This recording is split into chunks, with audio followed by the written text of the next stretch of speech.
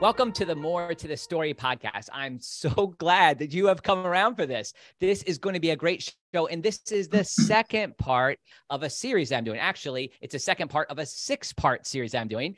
The first 2 episodes are centered around the denomination of the Salvation Army. Then eventually we're going to look at the Church of Nazarene, and then finally the United Methodist Church. And we're listening to progressive and conservative voices from within that those denominations, thinking about their future. And there are critical questions and there are critical things happening in each of these denominations this summer. So I'm delighted to have a guest with me in just a second to represent the conservative side. If you didn't get to hear the progressive side, we had Major Christina Tyson this past week, and this podcast is coming out a little earlier in the week so that these 2 conversations can be closer together. But before we get into that information, I want to make sure you know that More to the Story is brought to you by Wesley Biblical Seminary, where we are developing trusted leaders for faithful churches. And we do that through a variety of programs. We have lay initiatives, certificates, bachelor's degrees, master's, MAs, MDivs, doctorate of ministry degrees. We would love for you to check that out. We're really thankful that right now we have just been approved. We're the first school approved to have a course of study for the Global Methodist Church. And right now we have 115 people who signed up for that course of study just in the last 6 weeks, in addition to serving dozens of other denominations within the kind of pan-Wesleyan world. Also, if you go to my website, andymillerthird.com, that's andymillerii.com, there's a couple of things there that I want to clue people into.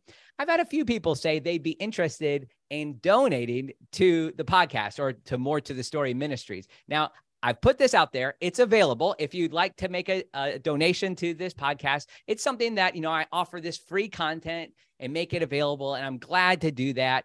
But if you take that plunge and you go and you make a gift, there's an option to give monthly. And if you sign up to give monthly, even if it's a small amount, I'll send you one of my books. I have 2 books out and another one coming out this summer on the book of Jude. I would love to share that with you.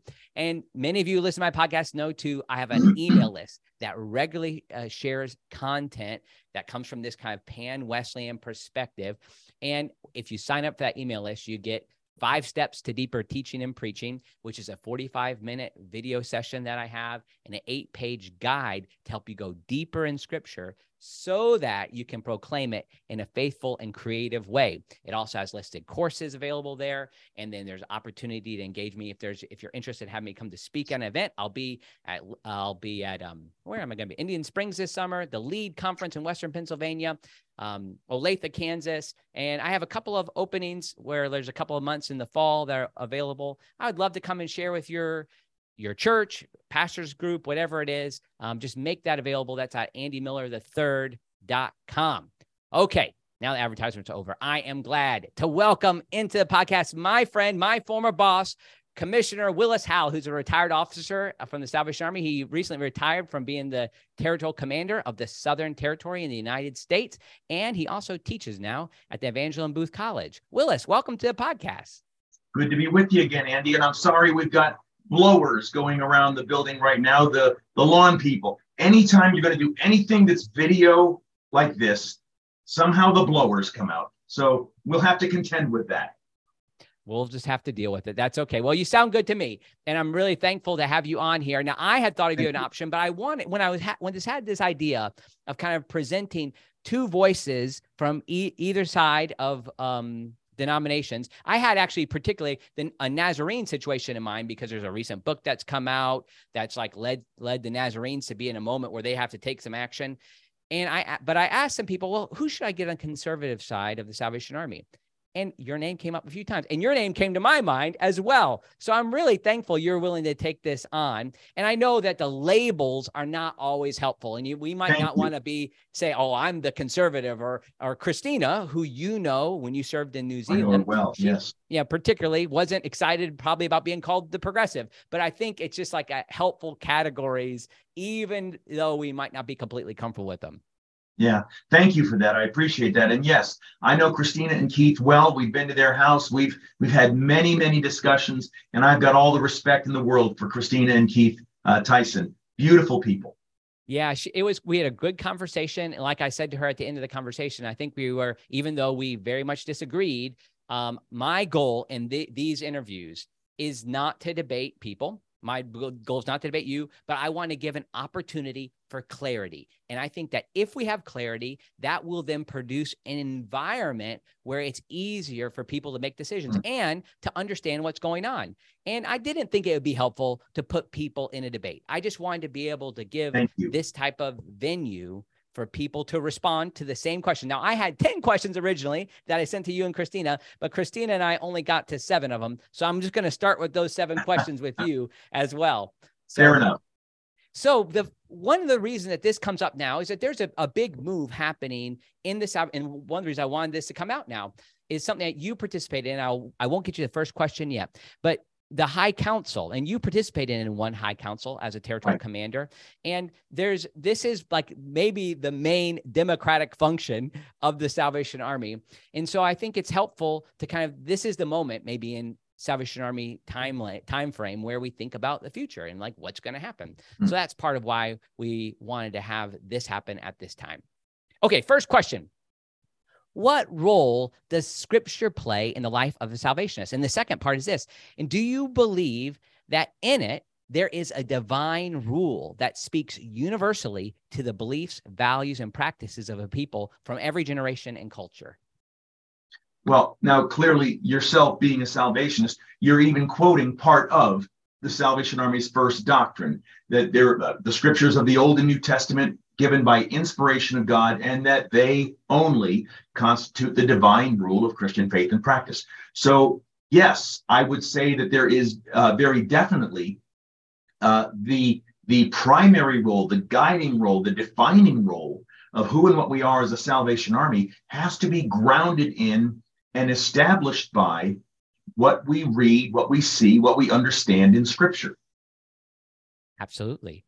And is that something that transcends time, like even the meaning of Scripture? I think Scripture is, in fact, transcended. We know that it's God-breathed. We're told that God speaks it, God breathes it through humanity. Yes, no question about that. But it's no less inspired.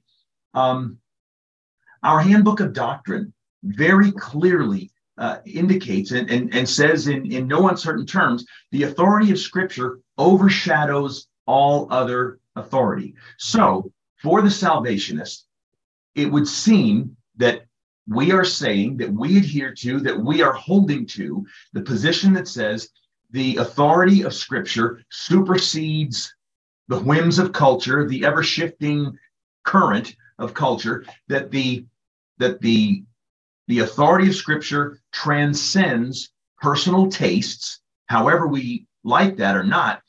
Scripture supersedes my own personal preference, whatever it is that's popular or not popular. Scripture is the Word of God, and we respond from that in coordination with and in keeping with what Scripture teaches. Beautiful. Now, some people might suggest, well, Willis, isn't that just a nice thing? You can just make it mean whatever you want. Now, here's the idea. Particularly as it relates to issues of human sexuality, some would suggest that Scripture was just the writers of Scripture didn't have as much enlightenment as we have. And I've heard people say, liberal scholars say, well, yes, Jesus affirmed marriage. Jesus would have been against same-sex behavior, but Jesus was just wrong. I mean, is there ever anything that the Bible just gets wrong? Well, I'm a little taken by your statement that Jesus is just wrong. I don't believe that. Of course, I'm just I think that anybody who lands on that kind of a conclusion, you've already stepped off the mark. Who is it? Tony Evans, I think, who has a line along this line. I may not get him exactly right, but it's the idea. There are two views on anything: God's view and everybody else's. And when everybody else's view differs from God's view, everybody else is wrong. And so to all of a sudden discover or to declare, Jesus, he comes really close on so many things, but on this, I think he's just that far off. First off, I think I think there's an element of hubris. in there. I think there's an arrogance. And furthermore, well, I'll maybe get into that at another time. But I just, if you start from the premise of maybe there's something in there not correct, I think you're on slippery ground to begin with. Does that mean we understand everything? Absolutely not. When I don't understand, I conclude that the problem is with me, not with Scripture.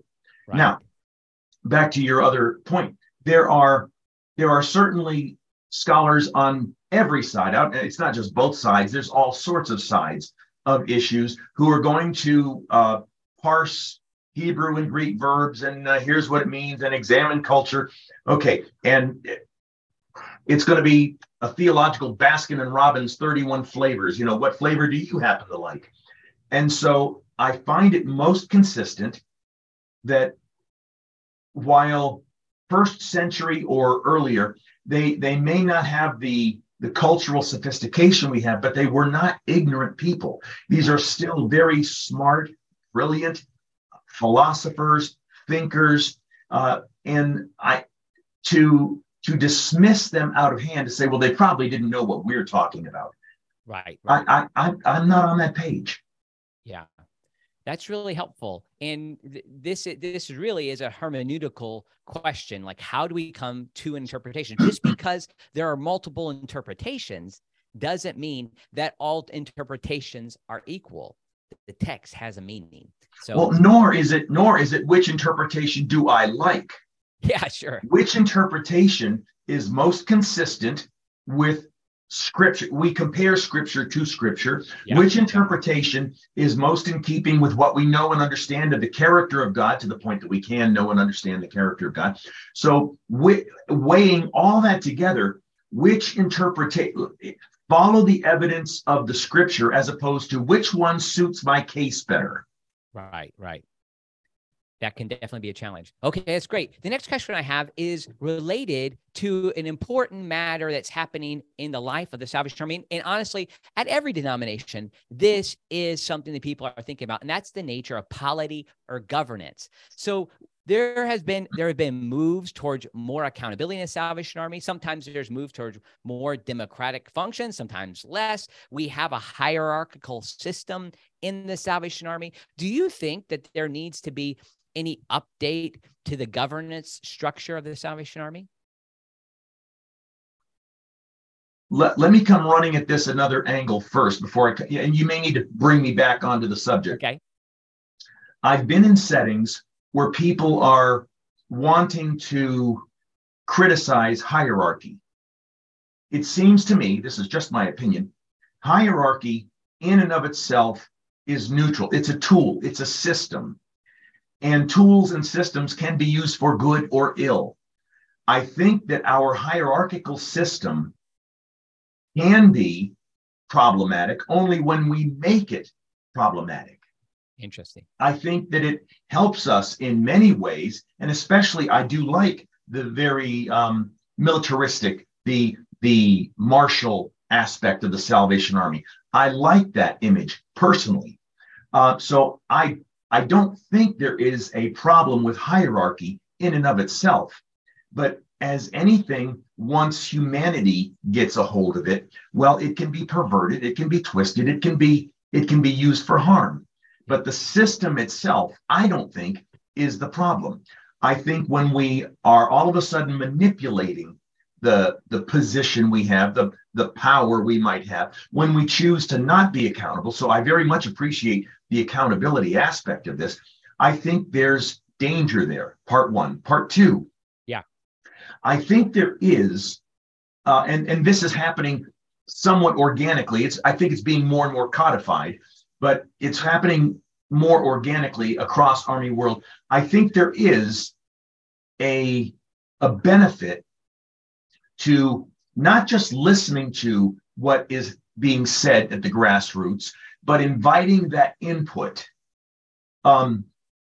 This is all part of consultation. It's not negotiation, it's consultation. And I think there's a key difference there. And so I very much enjoy hearing what the people on the frontest of the front lines what they have to say, what their take. What do you see? What are you experiencing? Speak into this decision we're making.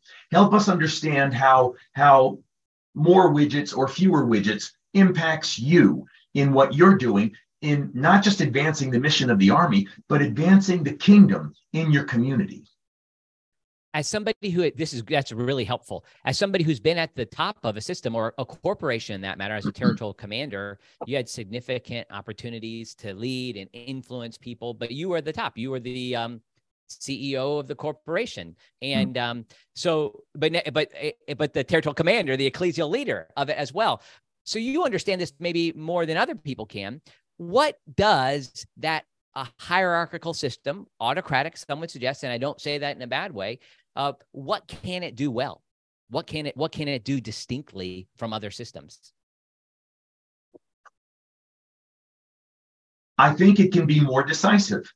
The more people you add, the more cooks to the kitchen, well, then the weaker the broth, I think. Ultimately, somebody has to make a decision. And given the amount of information that you have, what's the decision? I know that you have several viewers, listeners who come from international settings, so they may not know who General Colin Powell was here in the United States. He had come up through the ranks of the U.S. Army, became the chairman of the Joint Chiefs of Staff, and was also later on the Secretary of State in the United States. In one of his books, he talks about decision-making in this kind of a setting. He says, listen, once you have 70, 75% of the information you think you need, make a decision, because the window is going to close and all of a sudden the moment is past. Somebody has to be decisive. Somebody has to make the decision. And more times than not, I think committees, helpful as they can be for research, for information, for input, fine. What's the call? And so our system, our Salvation Army system, is such that finally the territorial commander, whoever he or she may be, it's not a decision of a committee. It's not follow we. No, it's follow me. Here's the decision. Here's where we're going. Yeah, that's really helpful. And I think this will come into play in one of the questions we have later about how we provide an opportunity for guarding that trust that's given to a mission and what the leader has. But we'll get to that in a minute. Before I get there, another kind of a theological question. What do you believe is necessary? What are the necessary conditions for salvation? Now, quick disclaimer. I'm not a theologian, as you and so many others are. I don't think I'm theologically stupid, but I'm not a theologian. However, what's necessary to salvation, it seems to me, is simple. If children can be saved, if children can come to faith in Christ, it doesn't need to be complex. How the salvific process works, that's a whole other matter. But understanding salvation, we used to include it, excuse me, got a frog here, sorry about that. We used to include it in our war cry. It used to be a regular little corner on one of the pages of war cry. The ABCs of salvation. The ABCs of salvation. Acknowledge your need. Acknowledge that you're a sinner. Acknowledge that there is sin in your life that has separated us from God. B, believe that Jesus Christ has come and offered a sacrifice, that he has been the substitute for the death penalty that is ours, and that his salvific work on the cross can be mine. Amen. And then C, consecrate, commit yourself to him, follow along. I know that's an F, but commit yourself to following, you commit your life to Christ. It seems to me that it is just that simple, that it is as simple as that ABC. Now, am I oversimplifying it? Well, yes, I suppose I am in a sense, but I don't think it needs to be overly complex. It involves acknowledging sin. It involves the Christ piece for salvation, and then the commitment, the life that I live post-salvation. Yeah, it's beautiful. And, we have an article of faith that hits at this too. Doctrine 5. That repentance toward God Oh, faith in our yeah. Lord Jesus Christ and regeneration by the Holy Spirit. I thought you So were I think talking about the sin part. Yeah, oh yeah. I could go back there. It's all connected, of course, that those it is. middle doctrines are all Yeah. about soteriology. So like if we think about like repentance and sin and admitting that we have a need, like what's involved with that, admitting we're sinners? What's involved with repenting? Oh boy. Now I can only speak in our Western culture. I can't speak globally, but pride in us does not want us to admit I've fallen short. We find it easier to say, well, let's just accept Christ. Oh, okay, I can accept him. I think that falls short of merely accepting Christ. I think that we've got to confess, I have offended God. My sin, whether it's my sin nature given to us from Adam and Eve that has come down through, or my own sin. This is why little children demand their own way. And when they don't get it, they pitch a fit, because it is that nature. We want our own way, and we don't like to admit we're wrong. We don't like to admit that we've fallen short. So if we can sort of downplay anything to do with, oh, I have offended a righteous God, well, then it's a whole lot easier to swallow. And so we're not big these days, church world. I'm not talking Salvation Army. I'm talking in church world. We're not as big as we used to be about acknowledging sin. And that has to be dealt with. Yes, absolutely. And that's what comes, I think that's absolutely necessary to salvation. This is great. Thank you. Thank you for being so clear, Commissioner. I appreciate your focus here.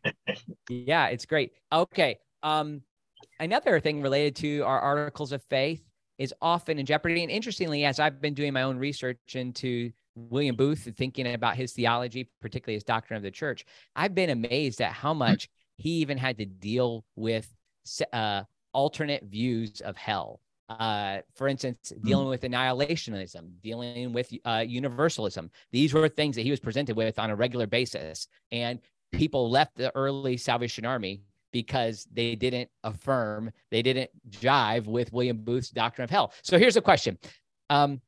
Is there a heaven and hell? And how does this inform the mission of the Salvation Army? I'm going to defer to Jesus on that one. He seemed to think that there was, and I'm just going to go with him on this. Jesus clearly, now did he, was he talking about hell as a specific location? Okay, that's for you theologians to debate. But hell as an existence, hell as a punishment, I think Jesus was very clear. And I think that William Booth was clear too. He frequently spoke about it. I just thought of this now. So I should have done my homework a little bit better on this. But what was we use this story an awful lot. When the 19th century was changing over to the 20th century, he was being asked, what are the chief concerns you see for this new century? You know the one I'm talking about, Andy. Yep. So what are the concerns you see? And I think he rattled off 5 different things, but the last of them, or one of the 5, was that a chief concern I see is the idea of heaven without hell. Right. And I think that we as a culture have very much embraced that idea. We all like the idea of heaven, and we're all going there, by the way, don't you think? Because nobody's going to say, oh, I don't think it. No, the cut is somewhere just beneath me, you know. So we all see ourselves as going. And I'd like to follow up on that in just a moment. But there is very clearly a heaven. There is very clearly a hell. There is very clearly a place where we will be with Christ for eternity. There is very clearly a place where you are separated from God for eternity. And I think Scripture is clear. We can gussy it up all we want, but the only one who's ever been there is Jesus, and he has something to say about it. Yeah, amen. Yeah. It's interesting. You and I served together you're the divisional commander when I served the Madisonville, Kentucky Corps for the Kentucky-Tennessee Division. That was a great time to serve with you and your wife, Barbara. But I remember an officer who was maybe wasn't an officer, actually, somebody who was serving in some sort of ministry position, came and said, well, hell is just the reality that the drug addict faces every day. And so hell became equal to human pain. And even William Booth would say those, but at the same time, he still affirmed an eternal state of hell, of punishment. I'm sorry to say, like it. So go ahead. I remember you responding really well to that.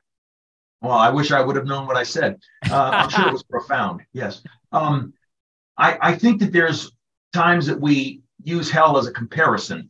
And in the drug addict situation that you described, yes, I'm sure that is as close to hell as perhaps we can understand this side of eternity. But we're comparing the temporal to the eternal. How do they even come close? Whatever this poor person, this drug-controlled person, yes, I'm sure it's absolutely terrible. And we, as salvationists, as believers, we should do everything we can to stop that hellish existence. But one day, that particular hell will perish. That temporal hell will perish. The hell he's going through, he or she is going through. But then you'll have to come to grips with an eternity, an eternal hell. Yeah. And I think that's as different can be. Yeah. And when we talk about the idea of heaven, here's where I was going to go before. Good. Everybody thinks, well, I'm good, and I'll be good enough for heaven. Well, who's good enough? Is that grade on a curve? I mean, how does this work exactly to be good? So Mother Teresa, was she good enough? Billy Graham, was he good enough? And if I'm not quite as good as Mother Teresa or Billy Graham, have I still made the cut? It's got nothing to do with good. Heaven is for people who are forgiven. Heaven is for people who have confessed their sin and accepted Jesus Christ. So it's got nothing to do with, have I earned my way? Am I good enough? Do I have enough good things on this side of the scale to outweigh the bad things that I've done? Heaven is the place where people who are forgiven, people who love Jesus, people who have a relationship with him, that's for heaven. Absolutely. Then the other side to this is second part of the question: how does this inform the mission of the Salvation Army? Like, so we affirm, you very clearly articulated what you believe on this subject. So then what does that mean for the mission of your denomination? Sadly, I think we are, as a denomination, I think we are less clear than we used to be. I think we were more driven in our earlier days about the horrors of hell and the joys of heaven. Yeah. This is just my own opinion. I do not speak on behalf of the Salvation Army. I understand my place and I'll stay in my lane. But my own study of Salvation Army history indicates that we were far more outspoken. We were far more decisive. We were far clearer in our understanding then than I think we are now. And it prompted us to do incredible things. We would take what people now would call crazy risks to save someone from hell. I have an old orders and regulations from, I think, 1900.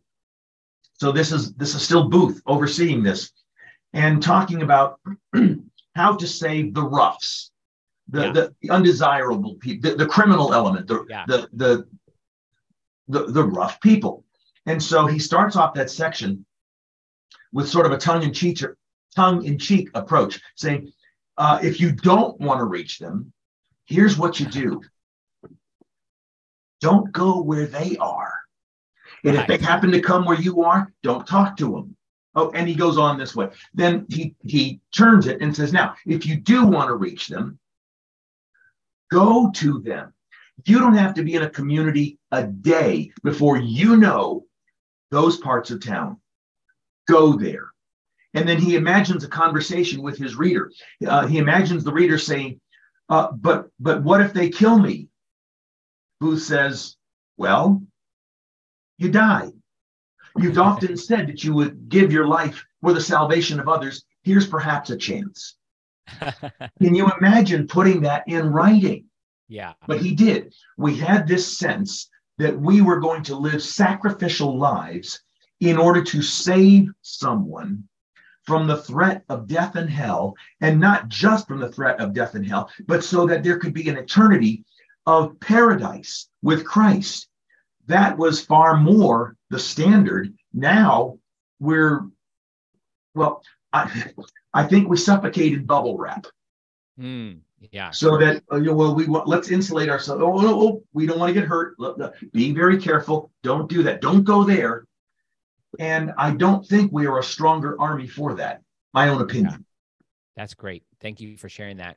Yeah, it's interesting. You bring up the O&R. I found interestingly that a place where Bramwell Booth and Harold Begbie, the official biographer, both said that the 1886 version of the O&R for field officers was the one piece of literature that William Booth put more time in than anything else. And it shows because it's 680 pages long. Yeah. Yeah. and that section on roughs. So, I mean, if we want to kind of understand where now, of course, that doesn't necessarily mean William Booth doesn't carry the same authority as scripture. And we rooted this all in scripture. So nevertheless, but it is interesting to see those historical connections. Okay. The next question, and I'm jumping ahead on the ones I sent you because I didn't have time to get through all of them with Christina. Should the Salvation Army change its position on issues related to human sexuality? If so, how should it change? Let me start by saying, obviously, this is highly emotionally charged around the world. This is not a subject that people are emotionally neutral about. This is highly personal. This is very close to the heart. I do understand this. This sort of touches back to our original discussion at the front. What does Scripture say first? Now, above all, should we be loving? Should we be kind? Should we be accepting? Should we embrace? Absolutely. In a nutshell, should we be Christ-like? A resounding yes. But as far as changing our position, it's been affirmed and confirmed that marriage, for instance, is between one man, one woman. The Salvation Army has affirmed and confirmed that as our theological, our biblical, our denominational position. So here's what I would ask. I would answer the question with a question. If in fact our previous view or views, if in fact they have been and are based on Scripture, has Scripture changed? Right. If Scripture hasn't changed, I don't see the license for my view to change as a salvationist. Now, my practice should still be, I'm just reiterating now, my practice should still be to embrace, to love, to support, to house, to take care of anyone who comes to us. Are they welcome in our meetings? Absolutely. To change our theological position, well, unless and until Scripture changes, I'm bound by Scripture. And until I see that Scripture has a different position, I don't feel that I am at liberty to say, well, I'm going to just sort of negate that part, because that's uncomfortable. Yeah, that's great.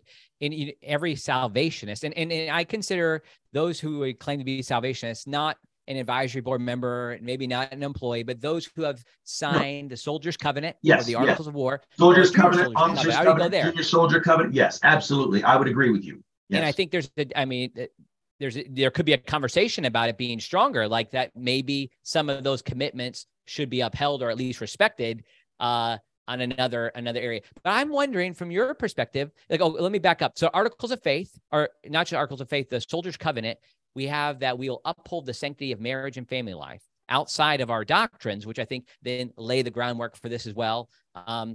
but at least we have that clarity there. The orders and regulations for soldiers, which just came out a couple of years ago, again, articulated the same thing. We've had a variety of positions that have been described through years. Nevertheless, some might even suggest we need to do more. Like, is there anything more that we should say? Anything? Should the Salvation Army be clearer in what's the foundation? Because it seems like, and this is where it's easier for me to say this no longer as an officer, it seems like we're a little shy. Like we're really quick to say, don't worry, we love everybody and we're welcoming everybody and we'll debunk the myths that are out there, but we're not as quick to say what we actually believe in public.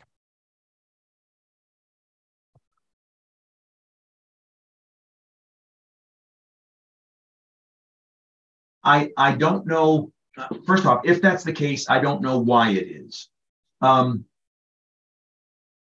I don't think we have anything to shy away from if we simply choose to stand on the authority of the word. Yeah. I think you can do that and be loving.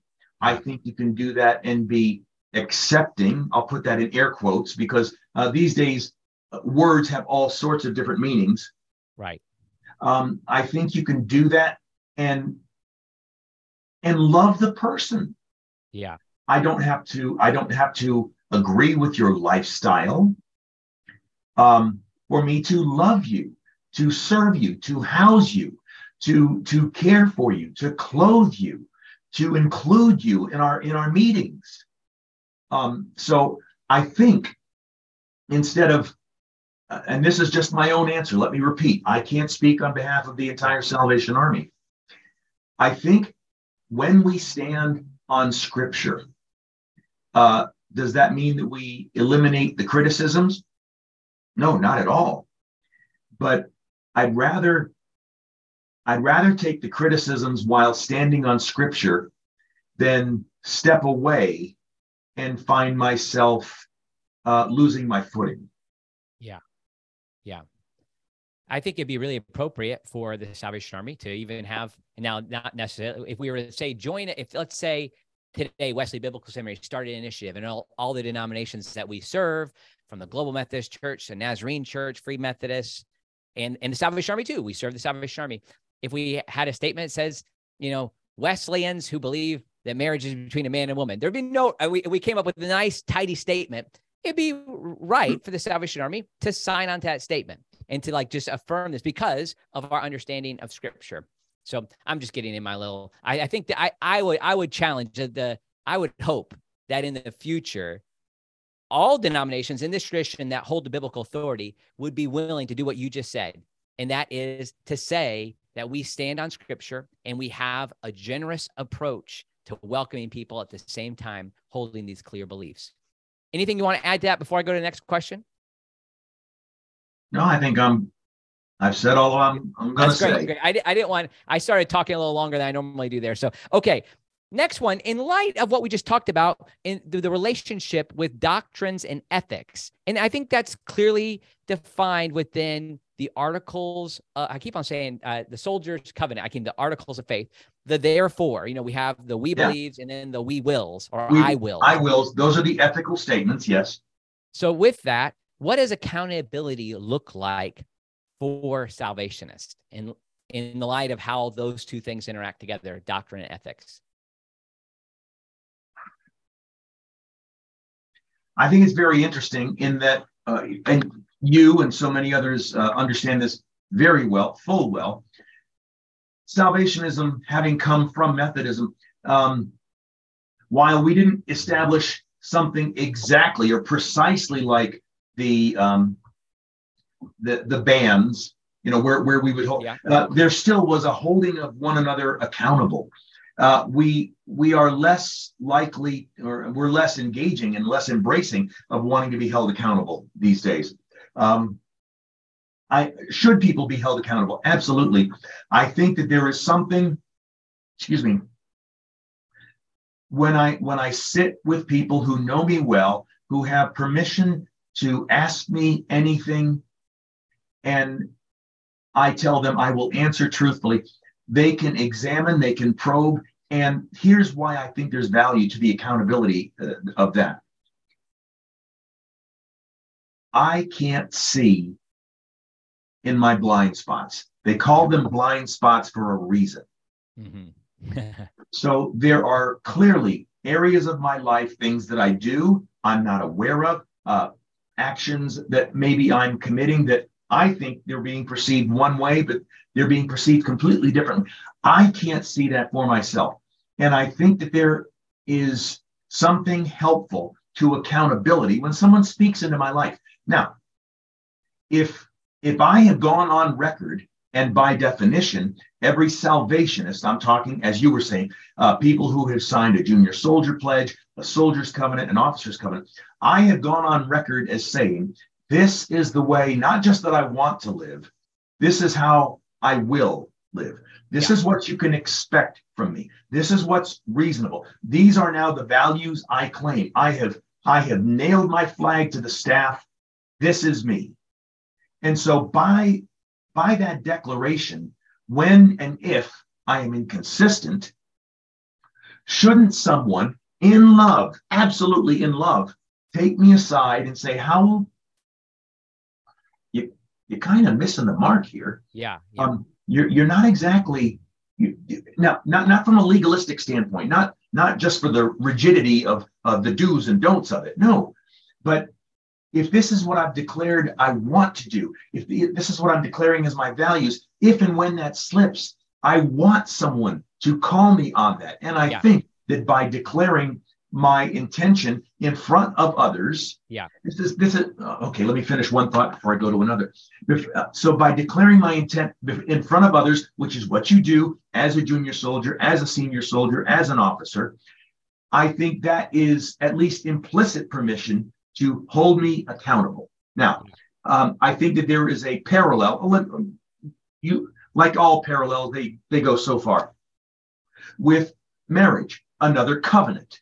Yeah. So by declaring in public, I am committing myself to this woman, this man, you are in effect challenging those who are there. If I don't hold up to this, call me on it. Yeah. If I'm not being faithful to these vows, to this covenant I've entered, come and tell me, why are you, it seems like you're flirting. Why are you flirting? Yeah. You've committed yourself. Yes. And so I see a very close parallel in that. So a long way around.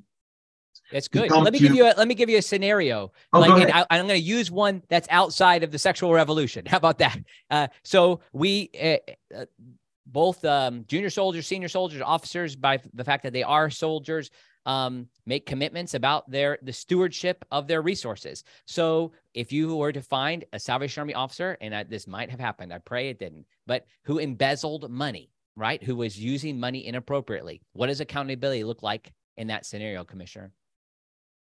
Well, now there may very well be legal accountabilities as well. Yeah. So I think there are legal accountabilities. I think there are ethical and moral accountabilities.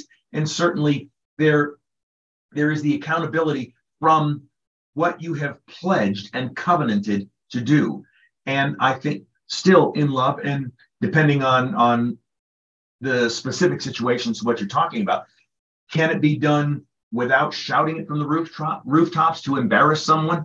If there's a way that restitution can be made, and I'm not talking about covering it over, but if this is something we can take care of, and I'm still coming down to they've got to be held accountable. Yeah, there is accountability that must at some point work itself out. Yeah, so it's not just, but it is also, and it's right for this to happen on matters of human sexuality, of finances, of anything that we commit ourselves to. And that's part of growing in holiness. Okay, I'm going to get down to what is listed as the 10th question. And this is connected. And now one of the things, and I said this as well to Christina, is that it's disappointing to me to know that the Salvation Army has clearly articulated beliefs about human sexuality, as we've already indicated, but yet I see a variety of sections of the Salvation Army moving against the direction that we've all covenanted to, right? We are under that system. So that's hard for me. So that's kind of like the heart of this question. But what should be the consequence of a leader? Rather, it's international, territorial, divisional, or front line, what should be the consequence of someone who does not remain aligned to these guardrails? Well, now you specifically brought up the human sexuality piece, but it's far broader. That's just one small sliver of any number of ways that perhaps someone could be less than true to the covenants that they've made and all that it entails. Don't let this sound like waffling here. I think it's going to still depend on what has happened and what is the person willing to do. Will a person accept correction? Mm-hmm. Or will they be adamant that, no, this is my view and here I stand and I can do no other? Right. Well, if you find yourself inconsistent, out of alignment with the pledges, the covenants that you've entered into, I don't know that it's necessarily for the Salvation Army to act, but why wouldn't the individual, him or herself, choose to remove themselves from the situation? Right. And earlier, excuse me. I mean, that's a very dramatic thing you just said. I'm gonna push a little bit there. You said, why has that person not removed themselves? Now, this is gonna sound harsh, but I think she'd be willing to have the conversation with me. And she said she might even like have a cup of coffee and we could hug, right? But after our conversation's over, somebody like Christina, who whenever you get a chance to listen to that conversation, articulated a theology that would not be consistent with what the Salvation Army says. Should somebody, if they've changed their view, should they leave this situation? Leave this zone of ministry?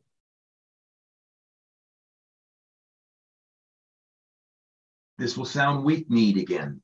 Okay. I think it depends on what, if we're talking about something theological, something doctrinal, something in keeping with Salvation Army practice. I don't mean just, I think I'm going to wear a green tie with my uniform. Okay. Right. No one's going to go to heaven or hell because of a green tie. Right. So if we're talking of something substantive, substantial, there was an earlier, I'll go to the undertakings, the undertaking, especially as a Salvation Army. So I think you were framing this in the context of leadership. That's right. In the undertakings, the current undertakings, it clearly states, I declare my belief in the truths of the doctrines of the Salvation Army. I will teach them faithfully. I will seek to make my life a reflection of these truths. The officer covenant pledges that I will maintain the doctrines and the principles of the Salvation Army. The soldier's covenant states, I believe and will live by the truths of the Word of God expressed in the Salvation Army's 11 Articles of Faith. I will be faithful and true to the principles, the purposes and the principles and the practices of the Salvation Army. If you can no longer in good conscience hold that covenant, why would someone insist and persist? Now, I'm not trying to show somebody the door, but why would you choose to stay in a setting where you are clearly and intentionally, and for reasons that make sense to you, you are out of step with what you have declared? That's an inconsistency that I can't quite square. Yeah, this is hard. You said an interesting thing. You said, what about the green tie? It's not a matter of heaven or hell. And I think what I've been hearing is that, I think you'd affirm this, consistently, willfully sinning puts your eternal fate in jeopardy of not being in heaven and experiencing the eternal punishment of the wicked. I know we might not use that language, and I certainly wouldn't use that language if I was in an evangelizing situation, but I would suggest that is a reality. So if we were to come along and all of a sudden we start saying, no, you can live this way. You can keep cheating on your wife continually and having 3 wives, let's say, like you can keep on doing that and it's all going to be okay. And I'm not going to judge you. The most important thing is that you're not harmed by me. And at the same time, I'm going to just make this little subtle shift. That in my view, if we really believe that intentional, willful sin, moving away from somebody is going to lead somebody to eternal punishment, it's not a loving thing to not hold them accountable. I think we do. In private, definitely in love. For sure. And scripture tells us if they don't listen to what brings somebody else. So I think we follow what scripture tells us. If they persist, I'm trying to put it on the person rather than on the Salvation Army. That's right. Why would you want to stay with a movement that you don't align with? Yeah.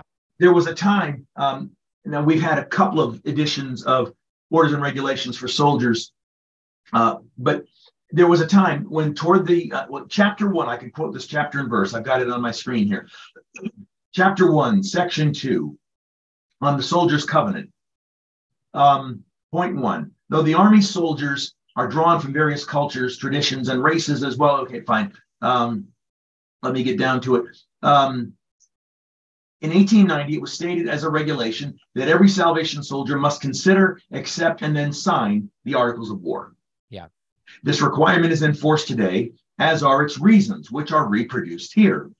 A, that he may understand beforehand the doctrines, principles, and practices to which he will have to conform. Yeah. B, thinking and praying over this covenant will help him to find out whether he really has the faith and spirit of a Salvation Army a Salvation soldier or not. C, the pledge involved in signing the covenant will help him to be faithful to the Army. Then listen to letter D. The covenant, looking at it beforehand, working through it with people in soldiership classes. Right. The covenant may prevent many joining who are not in heart and head with us, and who consequently would likely be afterwards to create dissatisfaction and division. So if you don't align, and God bless you if you don't align. Oh yeah. And please don't hear this in an arrogant way. Let us help you find somewhere in the vineyard, absolutely, where you do, where you are more effective, where your views align with others. Let us help you find. I'll say again, I'm not trying to show someone the door. And I understand also the Salvation, I'm getting really raspy, sorry. I understand the Salvation Army is an acquired taste. We're not everybody's cup of tea. I get that. But if you don't align, or if you start off with us and somewhere along the line you no longer align, let's take a look at that together. And if we can't bring someone back into alignment, then let's work together, because this is all about the kingdom, isn't it? Yeah, let's work together to find where in the overall kingdom work there might be meaningful work for you to do. Because in the Salvation Army, headbutting isn't going to get anybody saved. Right. And there's plenty of that now. And it's very interesting what's happened. Yeah, I'm sure you've had this scenario too, particularly like I served for 15 years in the Southern Territory, and you served as a Corps officer in several locations. I mean, I would have somebody who's very committed to the Army. I get them maybe for a couple of months. They would be a part of the activity of the congregation, and they would get actively involved in ministry, take them to soldiership classes. And then we get to Doctrine 9. Now they should have heard it in my preaching, but nevertheless, it's like, whoa. I can't affirm that obedience. So many times, like, what do you mean? I'm not once saved, always saved. And at that point, I'm not going to say, well, don't worry about it. We don't really push that. Well, we don't. No, like, and the same thing would be if there's an officer who's like articulating something outside of the tradition of what we have covenanted together to do, why we exist as an entity, how we are focused ontologically. If that's the case, like, we're not, like, the only right thing to do is to say, you're outside of that. And now that's not how I would say it. Like, this and I appreciate the pastorally sensitive way that you're talking about this. I imagine we both have people in mind when we've had to have these conversations. So I think it's helpful for us to realize that's the loving conversation. I've been in settings before outside of the context of the, well, I do this here in the Southern Territory as well, but outside the context of the Southern Territory, where I've had the blessing of being able to speak to cadets, those who are in Salvation Army Seminary, those who are studying to become officers. And when we talk about doctrine, I will encourage them exactly along the lines you're describing. Don't stop with Doctrine 8. Be sure to preach Doctrine 9 about the necessity of obedience. Don't stop at 9. We need to understand about the privilege of sanctification. And of course, nobody wants to hear about Doctrine 11 with judgment. Ooh, golly, golly. No, if people do not hear about the possibility, the certainty of judgment, but the possibility that you'll be at that judgment, then if we're not warning them, my Lord, we're off base, and then someone needs to hold us accountable. And if we don't affirm those things, those last 3 articles of faith, then we have completely changed what the organization is. What and we're not being true to our covenants. That's right. I love that. Now, I'm going to give a personal example here, and this might seem kind of critical of me, but I felt called to serve in theological education outside of the Salvation Army's officership system. Now, that was a very hard decision to come to. And it was like, I felt the Lord leading me there. But, Commissioner, you were a part of this, and it was all done in all love and kindness. And we had good conversations about what I was doing. But essentially, I couldn't come to you and just say, I really want to stay an officer, but I'm going to exist. I'm not going to wear a uniform anymore because I'm going to be at this theological institution and I'm going to be doing this and you can't move me anymore. What did I do? I came to you and, through the system of the Salvation Army and said, I'm going to need to leave because this is where I'm feeling called to serve. Now, I still can be a part of the Salvation Army in certain other ways, but I couldn't function as an officer with this new calling. So I just want to give myself as an example of somebody who's received this pastoral conversation. Now, just very quickly, I'll bet you the folks there at Wesley wouldn't mind if you wore your uniform. Oh, there you go. I have occasionally. Listen, here's what I understand. I'm not a deep theological thinker, but I understand this. On that last day, no one's going to stand before the general of the Salvation Army, me. We're going to stand before the Lord to give an account then. Yeah. And how we behave, what we've done with the blessings, with the opportunities, how we have stewarded all of that. That's what we're going to be held accountable to, or answerable for. And so if I find myself consistently out of step with covenants that I've made, I think something needs to be done. I think I need to do something about that. Yeah. Something that the individual is comfortable with and that they're willing to be held accountable for, not by me, not by the Salvation Army, but on that day. Yeah. Yep. There is that day coming. We believe in general judgment at the end of the world. That time is coming. Okay, Commissioner, I have a little bit more time. I'd like to just, outside the questions that we had, what are you hoping could come, not necessarily a name of a person, but the High Council's coming around here soon. What do you hope comes as a result of the election of a new general? Well, it's an easy answer, and people are going to think that I'm being far too general. Okay. What I'm hoping is what every salvationist hopes and prays for. Hope is not a strategy. Yeah. So what we're all praying for is clarity in the minds of the members of the High Council, absolute clarity, spiritual discernment, so that the person God would have is elected. Yeah. And let me just confirm something. Everybody suspects it, but let me say that it's true. The High Council is absolutely bathed in prayer by the council members themselves. And as you would know, and as you would expect, the worldwide Salvation Army has already collectively hit their knees. Yeah. And they've already begun to be in prayer for this process. There is great soul searching. There's any number of folks who attend the High Council who even fast for a significant portion of it. During meal times, they're in the prayer room, wanting to make sure, oh Lord, speak clearly so that I don't misunderstand. Oh Lord, let me have a spirit of discernment. Oh Lord, move among the members. And that's not with any specific name in mind that prayer is offered. And so I also know that God hasn't begun pacing the floor of heaven. He's not begun biting his nails. Oh, what are we going to do about the salvation? He's got this. He knows this and knows what he's going to do with, for, and about us. Yeah. So this is not left to us. I'm comfortable.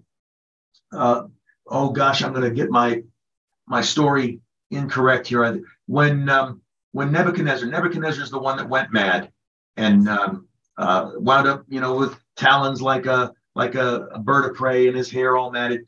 And this will be for us until you realize, Nebuchadnezzar, that the Lord God is sovereign and he puts who he wants in these kingdoms.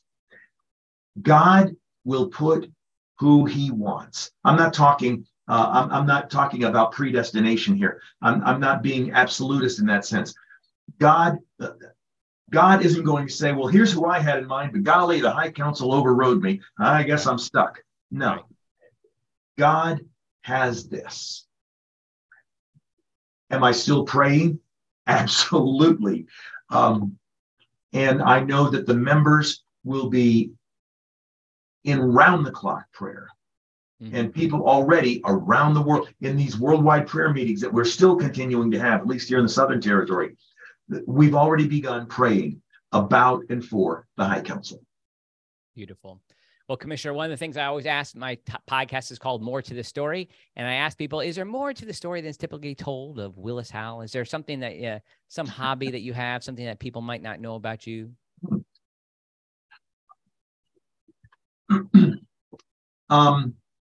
Well, to those who know me, I think I'm pretty much an open book. So I don't think that there's any little aspect, there's probably plenty of quirks. I do, well, in retirement, I get to play my horn more. Oh, do you? I enjoy music, you know that. And we've had a few Spiritual to the Bone concerts that I've gotten to play at. Friends, this is the original bass trombone player of Spiritual to the Bone, in case you didn't know that. Keep going, keep going. To all 5 of the people who know what you're talking about, yes. I even get to play in some of the jazz bands here in the Atlanta area. Are you gigging like outside of Salvation Army? Yeah. Oh, good. And you making a little money? It's not for pay. Okay. These are just bands that play for the fun of it. I bet they were happy when you walked in. Well, I'll tell you a story in a moment.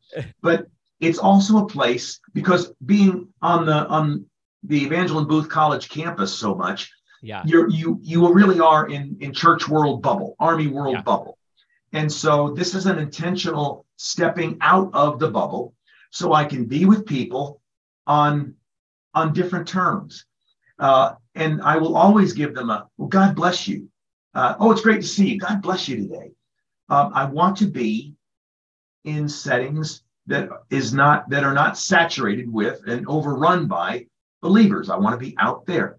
And you talk about, oh, they're glad when I played a job maybe a month ago, and I'm sitting next to an older gentleman.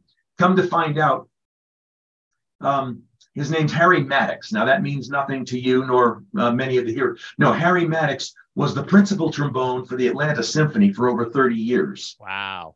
And so, boy, there's a little pucker factor. You're going to make sure you're playing your A game. So I get to sit next to people like that, and I get to play my horn a little bit more. So that's enjoyable. That's people know that I enjoy music, but you don't know that I get to play a little bit more right now. That's fun. Do you get to play a banjo still? I do still play my banjo. Okay. Not as often. I used to do that on a Sunday night after meetings. There was a bluegrass jam festival. Leave your comments to yourselves, folks. Where we would all show up at this particular restaurant, and it was all these bluegrass musicians. And the way it would work is you keep going around the circle, and everybody calls the tune that they're going to play. So they'd come to me. Well, Willis, what do you want to do? And so here's the opportunity for my witness again. I'd use gospel songs. Yeah, there you go. Let's do Standing on the Promises. You guys know Standing on the Promises. Oh, yeah, we know that. So in fact, we talked about Christina Tyson. I played with her husband, Keith. We would stand down on Cuba Street and collect. He would play his guitar. I played my banjo. And so now there it was a witness out to the people in the open air. But here I get to just let's sing some gospel songs as we're going around picking bluegrass songs together. So I don't get to do that as often because honestly, the restaurant burned down. Oh, man. So there it was. Yeah. Well, thanks so much for your time, Willis. It's great to spend some time with you. Appreciate the clarity that you're able to bring this conversation. My hope that it's helpful for the Salvation Army to see both sides of the conversation. So I appreciate you representing this side so well. Well, thank you so much, Andy. Good to talk to you, friend. God bless you, and thank you again.